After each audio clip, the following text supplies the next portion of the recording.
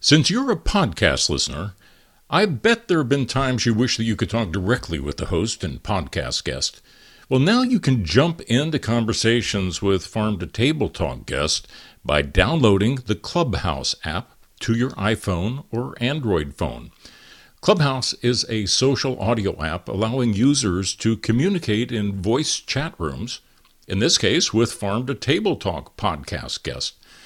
Just download the app, follow me, Roger Wasson, and join the Farm to Table Talk Clubhouse rooms. It's free and fun to finally talk with the people you've heard in the podcast. Two-way communications on Clubhouse. What a concept.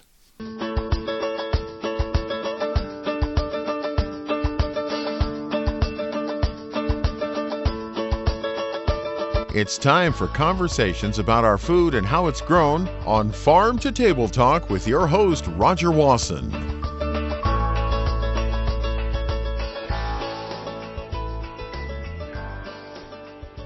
Well, we always talk about the kind of the food chain and links in the food chain and connecting people all the way from the farms and the ranches and even the fisheries through the people that are processing and distributing and getting ultimately to the consumers. There's a lot more of that happening, but how it happens and how you can make it easier for people to connect with the suppliers, connect with the producers and with their customers and make that all move smooth means that there's a place for technology to make these things happen. And my guest today is in the middle of it, Joseph Lee. And Joseph is the co-founder and CPO of Freshline. And hey, Joseph, welcome to Farm to Table Talk. Oh, thanks for having me aboard. Super excited to, jam on local food, how farmers and producers and suppliers can, build a more resilient future, obviously, in this new post-COVID environment that we're in. Oh, yeah. I hope we're post-COVID forever. Although I saw something the other day said, if we're not careful, there'll be a COVID 25, a COVID 40. Oh, no. But I think that if there was anything, there's nothing good to be said about the pandemic. But I do think that there has just been a burst of new businesses that, especially on the food industry, that's trying to streamline connections and trying to make the whole system more resilient and not having to go through kind of like bottlenecks. Totally. And now, did you create your company before we started doing this, or were you already underway, or were you kind of inspired by the challenges of the last year? Yeah, a little bit of both. So Freshline was definitely a direct result of the pandemic of COVID. But, we've been working in supply chains and local food systems for over 4 years. So prior to Freshline, we had a company called Coastline Market. And the whole thesis and our mission there was connecting commercial seafood harvesters and farms directly to restaurants end to end. So we would manage that entire supply chain, do the distribution, do the sourcing, and essentially replace a pen and paper and multi-middleman process with one streamlined online marketplace. So that's what we had built, and we obviously pivoted during COVID. Did you start in Vancouver? Was this where you got the program going? Yeah. So actually, where we started was the idea was conceived in New Brunswick, actually, in a small fishing village called Point Verte. And really, how it started was my business partner Robert and I.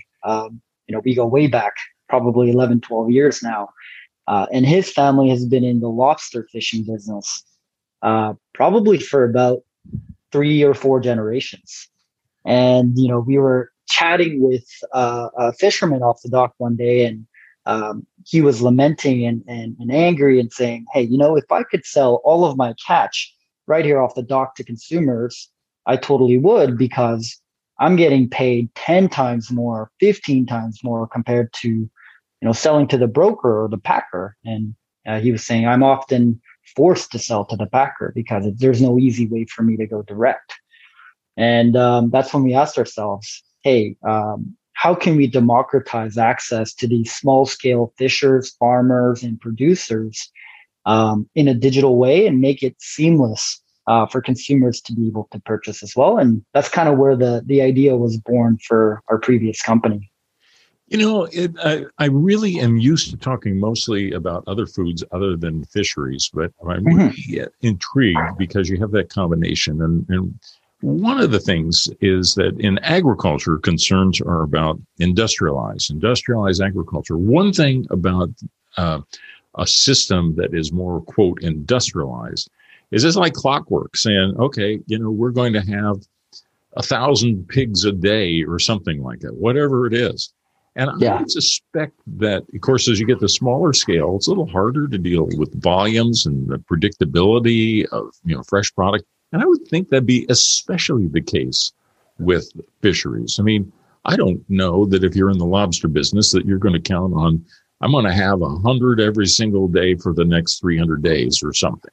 And so to have a flexible system that can adjust to what the catch is and that sort of thing, I would think a system like you've designed would be especially important. Mm-hmm. Yeah, you hit the nail on the head there. Seafood is probably the most variable when it comes to perishable foods, perishable ingredients. It's not like farming at all. Obviously, fish farming is a little bit different, but when it comes to wild fisheries, having a system and having a reliable source for restaurants and different retailers is paramount. And obviously, one of the only ways to do that is to go to these factory ships, big seafood companies that often ship stuff to China and ship it back. It's not always the most sustainable. So really, our model was if we can get enough of the small guys, the small boats onto the platform, even if there is a little bit of variability, there's often backfill and there's enough, fishers going out and harvesting the same type of products to create that consistency for consumers. There's a lot of talk in agriculture, and I talk about it a lot, about know your farmer. Is it similar with people that are kind of buying fish, that to know their fishermen, to know where they fish and who it is that's bringing the catch in, and know who brought the lobster into the port? Totally. Yeah. I think traceability and knowing where your food comes from is paramount. Obviously, sometimes when you look at a cut of beef or a cut of a fillet, salmon fillet, for the everyday consumer, it's not really obvious exactly what type of cut or what type of beef, what type of animal it is. So, there are some players, unethical players, that have taken advantage of that and will use food fraud, food mislabeling to make an extra buck. So I think 100% it's paramount, and it has to be the future. Traceability and knowing exactly and verifying, where your food is coming from. So you developed a system, and would it be that you actually, you and your colleagues, wrote software programs and created that would be able to, that people could put into that platform then what they have to sell and all the other kind of descriptions, or whoever's searching, that they could be able to search for a supplier that has all those details? And did you and your colleagues actually put your hands on a computer for a period of time, start writing these programs? Yeah, 100%. So I actually come from a fairly entrepreneurial background. I've been building businesses since I was probably 14 or 15. I've worked in a variety of different industries and spaces, and I studied computer science and business in college before actually dropping out to start this business. Despite the bemoaning of my parents to stay in school. But we did have a team. Yeah. You and Bill Gates, Steve Jobs, and there's a lot of other notables that have decided that path, that they didn't need to stick it out to the end. I understand farming and agriculture pretty much. I understand the channels. I understand a little bit about fishing. I wish I knew more about it. I don't understand anything about building a computer program. I mean, somehow I feel like You and I both have laptop computers, and you have computers. So you sit down and give me the version that you say for third graders of kind of programming for dummies. I mean, so do you start with like a whiteboard or something? You start sketching, okay, Yeah. this is what the need is, and then you start having to convert that into the language on the computer? Yeah, I think, number one, technology has advanced so much today to the point where you can actually even create simple apps without needing to know a single aspect of coding. So there are kind of building blocks out there that you can use to create your own applications and your own services without having the technical know-how. I think the really important thing is really understanding your customer and making sure that you're not building something just for the sake of building something. You're actually building something that's going to delight people and is going to solve a real problem. So, that was really what transpired with Freshline, where, during the height of the pandemic, obviously suppliers across the globe had unprecedented challenges and they had to really reinvent their business, as did we. As a business that had scaled up to a team of 15 plus, having done more than 5 million in revenues, we lost probably 80% of that overnight, because every fine dining restaurant across Canada and in the United States had essentially halted. And that's when we had all these suppliers, the farmers, the producers, the fishers, the butchers that, we had known throughout the community, coming up to us and say, hey, I know you have this online system to be able to sell direct to restaurants and sell direct to consumers. How can I get on that? And how can I help future-proof my own business? And that's when we started building Freshline. So, again, I kind of like start within. You've identified the needs of, I don't know if you start in the middle and work backwards, or you start at the end and work forward, or, you work at the farmer or the fisherman, and they're going to have fresh product available. And the emphasis seems, your name is fresh. And so compared to frozen or other processed or dehydrated or whatever else, or canned or sort of product, it's got to move pretty quick. So you've got to have product that, hey, this is what's available right now, and here's the price right now, and here's the arrangements for shipping right now, and you got to get on it. So you've kind of defined your area as being that responsive, I guess, that you're filling that specific need for fresh, which again, I think the larger industrial scale organizations would have a hard time doing that to turn on a dime. Exactly. I think, when it comes to e-commerce, I think prior to COVID, it was probably 95%, 99% all shelf stable goods that were being transacted. So things like t-shirts and electronics. Right. But, as we see this new wave in perishables and food and beverage being sold online, actually, that was the fastest growing segment in all of e-commerce during COVID. And people are predicting that's going to continue to be the case. It's going to grow very, very rapidly. The needs of these food suppliers, food businesses, whether they're a farmer or a butcher or a fish market, are inherently, like you mentioned, very, very different than someone selling shelf-stable goods. Yeah, well, it's really, really interesting. Now you've expanded, and now you have some operations or offices or team members in, what did you say, San Francisco too, and just in Toronto and Vancouver, but we do a lot of work in San Francisco, and we're down there quite often. We have a decent number of investors in the Bay Area. What about the people that are using it right now? As far as, say, among farmers and fishermen, where are they from primarily? They're all across North America. So we see people in Midwestern states, all the way to the East Coast in New York, to down south in San Diego, all the way to Florida, and then up as north as Yukon. So we have suppliers across the entire nation, in Canada and the US. And we're location agnostic. So, that's an interesting concept right there. But still, let's go back on it and say, for example, you get all this information up and you've got whether it's fish or meat in particular, but of this produce that's up. Who buys something from you? Does somebody actually then pay you a fee or to use the service, or is it a one-time platform purchase? How does that work?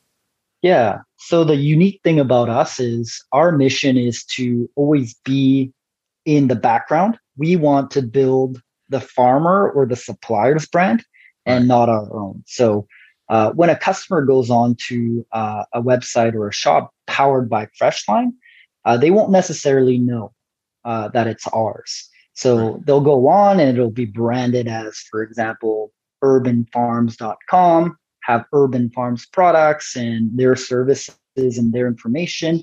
But Freshline will be the one powering that entire experience all the way from the front end of what the customer interacts with and the back end tools that the farmer or the supplier uses to really streamline their back end operations and make their lives a little bit easier selling online. So they pay you though something. I mean, they do. Is it a monthly thing or that typically? Exactly. So we just charge a monthly fee and we don't charge any markups or transaction cuts. We don't think suppliers should be penalized for growing or getting more sales. So we don't take any cut.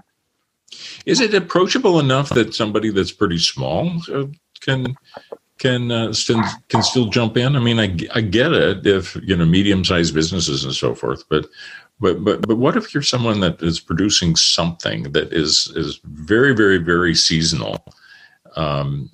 Is it approachable that they can kind of get into it and end up then having whatever their product is shown and available to the next step on the chain that either a distributor or food service or supermarket? Yeah. So the way we've designed it is for seasonal producers, they only get charged for the months they are in season. And we're fairly transparent with our pricing. It's on our website. We're definitely not the lowest on the market, but we think the added services and everything that we had built, end to end, specialized for food, really makes the price warranted. But at the same time, it's not an obscene pricing figure. It's actually, I could say right now, it starts at $99 per month. And there is no contract by any means. Well, you pointed out there are other people that are doing this. I mean, you sent me a note and we talked. I looked at what you're doing. I thought, oh, yeah, talk about that. Even though, I haven't used your program. I don't know what the competitors are doing, but I do know that there's others out there trying to fill similar gaps. And the thing that strikes me about this is that it just is something that the time is right. Like you said, in COVID, it's one of those things that more and more people want to go direct. They want to minimize the chain. And I think in the process, the system's going to be more resilient than in the old days when you just, went to some, huge processor and got in line to get whatever your product is through that. And then some huge distributor like Cisco or somebody that's pulling big trucks up in front of someone else that's, and so forth. This is really, really very, very unique. Now, what about to the end consumer? Do you open it up to the end consumer too, or does it come just short of the consumer? So it's actually for the farmer or the producers to sell to whoever they want. So they could actually sell to a retailer or a restaurant or a chef, but they could actually choose to sell direct to consumer as well. So I'd say 75-80% of all the businesses that are under our portfolio, under our partnership, are selling actively to consumers. Some of them may be selling $500 a month, and we have some people selling $1 million worth of products per month to consumers. So a fairly wide range.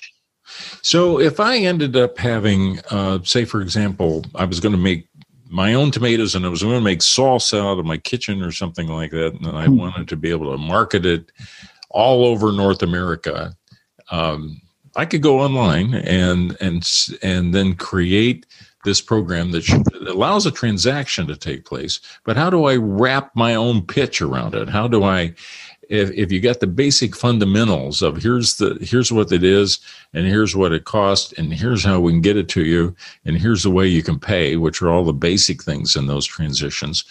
But what about adding the sizzle to the steak? What about adding that, the story and the promotion and all of that to try to build up demand? Does it interface with your system? Totally. So whether it's an external integration, so maybe a mail service or like an ad service, you could actually hook that up directly onto the Freshline platform. But we also have an in-house suite of tools, whether it be discounts or promos or highlighting different things within your store. It's really up to the supplier to put their own imprint on it. Again, we're just a template. We allow them to drag and drop and set up the store in an easy to use way. But at the end, it's up to the supplier to really go out and find a market for their products and find success. We're obviously there to support and help as needed. Yeah. Have they formed an association yet of companies that are doing the kind of thing you're doing? The types of customers doing that? Yeah. No, not the types of customers. I was thinking about your competitors. I mean, people that are in this space, you have probably some common interest in governmental policies or taxes or something.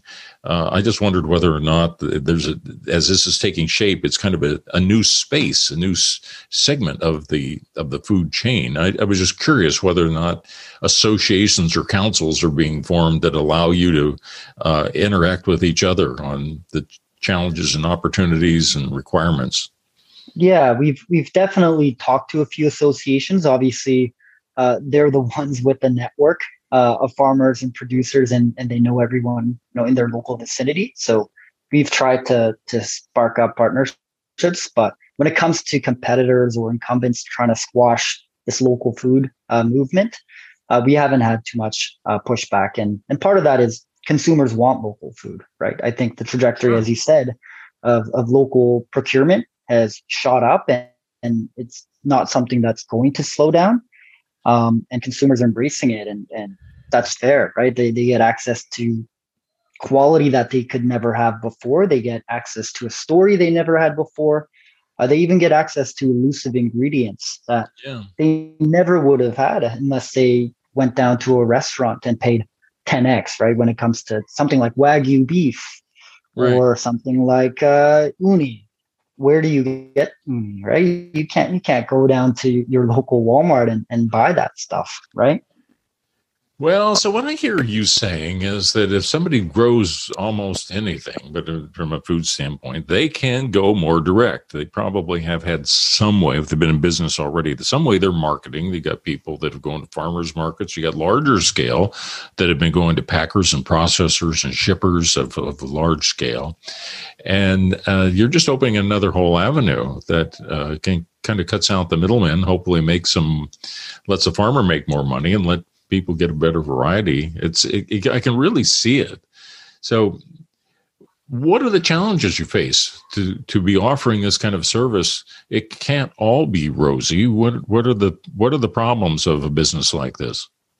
Yeah, I think fundamentally, as you know, whether it's farming or whether it's seafood, these are pretty much pen and paper traditional industries that haven't changed in a very long time. So I think the number one thing we're trying to do is to educate and to partner and to provide, whether it's the knowledge or technology, the means for our partners to be able to sell online easily. So there is a bit of a barrier when it comes to getting people online.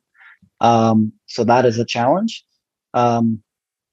But yeah, I mean, there are tons of challenges. I don't know if I could pinpoint a few major ones, but yeah. Actually, that's what I was kind of getting at a little earlier is that not so much that the competitors would be a dangerous thing for you, but that those of you that have common challenges, can form an association, and say, we're competing, but let's work together on solving this problem, or let's get some research. And I guess in other areas of agriculture, and I assume probably in the fishing industry as well, there are land-grant universities in the States, and there are other universities that have areas of research and looking at systems. Is there any help available to someone like you that there are universities or research institutions that are working on things that will make what you do easier or better in some way? Yeah, 100%. I think we have active dialogue with universities locally and abroad all the time. There are tons of research taking place, whether it's minimizing food waste, shortening supply chains, local economies, and talking about the impact of local food. So whatever we can do to be participants in those studies, or to actively help them, we try to engage in.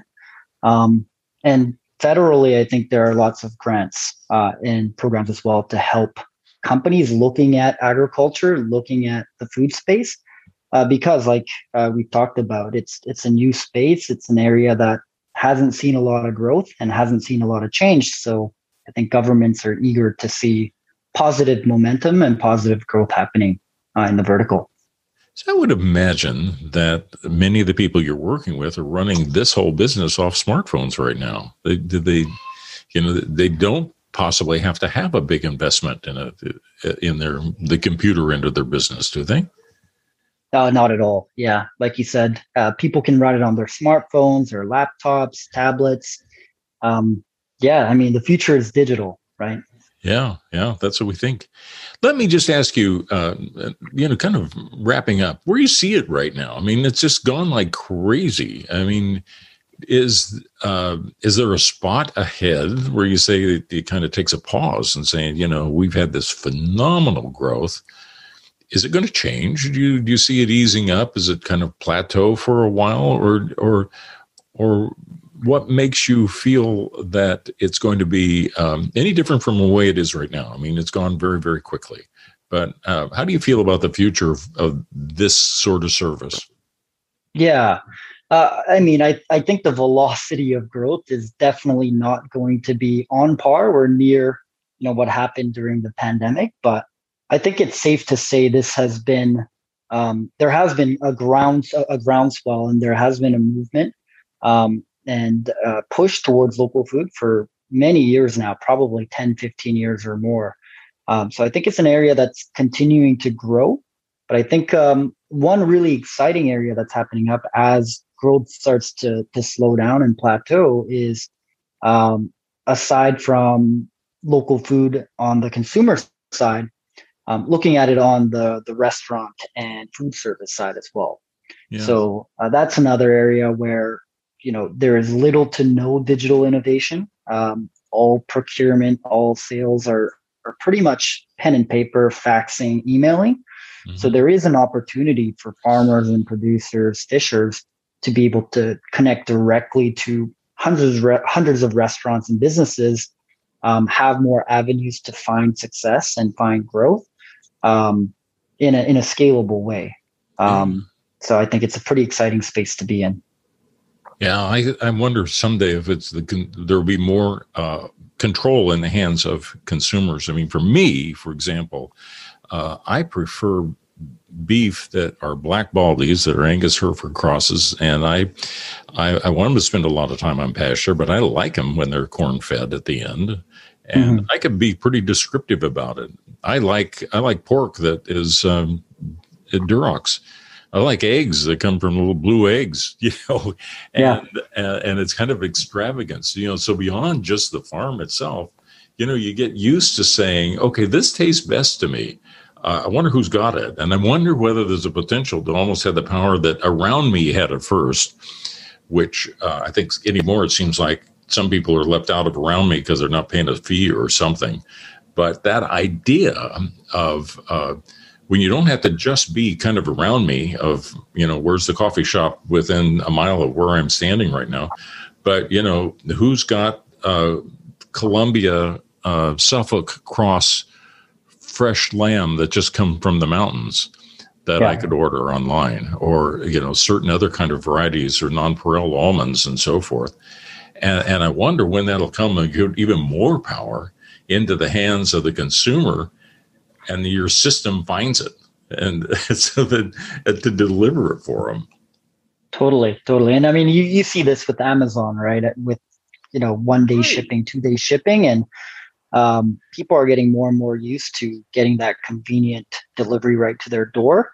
Obviously, being within a local vicinity of a farm makes it a lot more likely for you to be able to procure those types of goods. And I think last mile, whether it's trucking or carrier shipping, is going to evolve, and it's going to unlock those types of opportunities where, like you said, consumers have more choice and can get the products they want.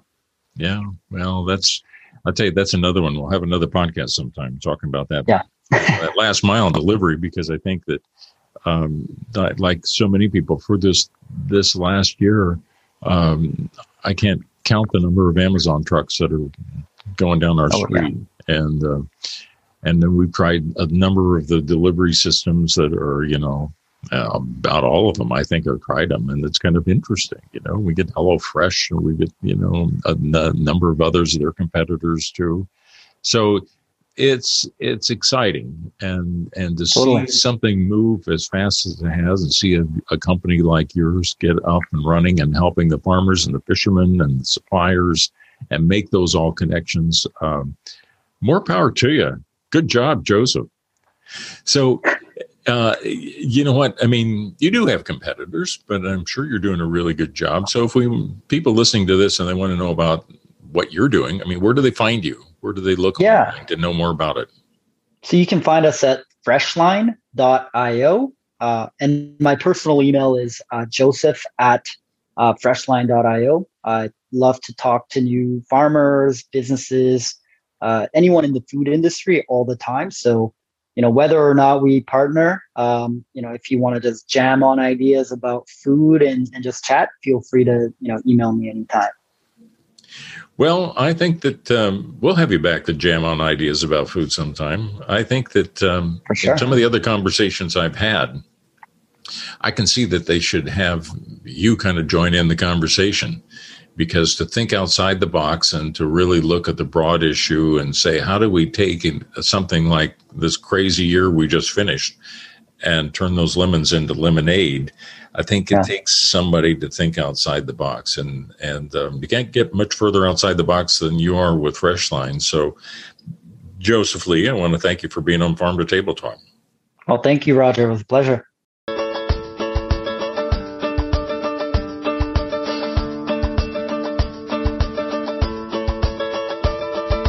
You've been listening to Farm to Table Talk with your host, Roger Wasson. If you like what you hear, go to farmtotabletalk.com and follow us. Thanks for listening to Farm to Table Talk with your host, Roger Wasson.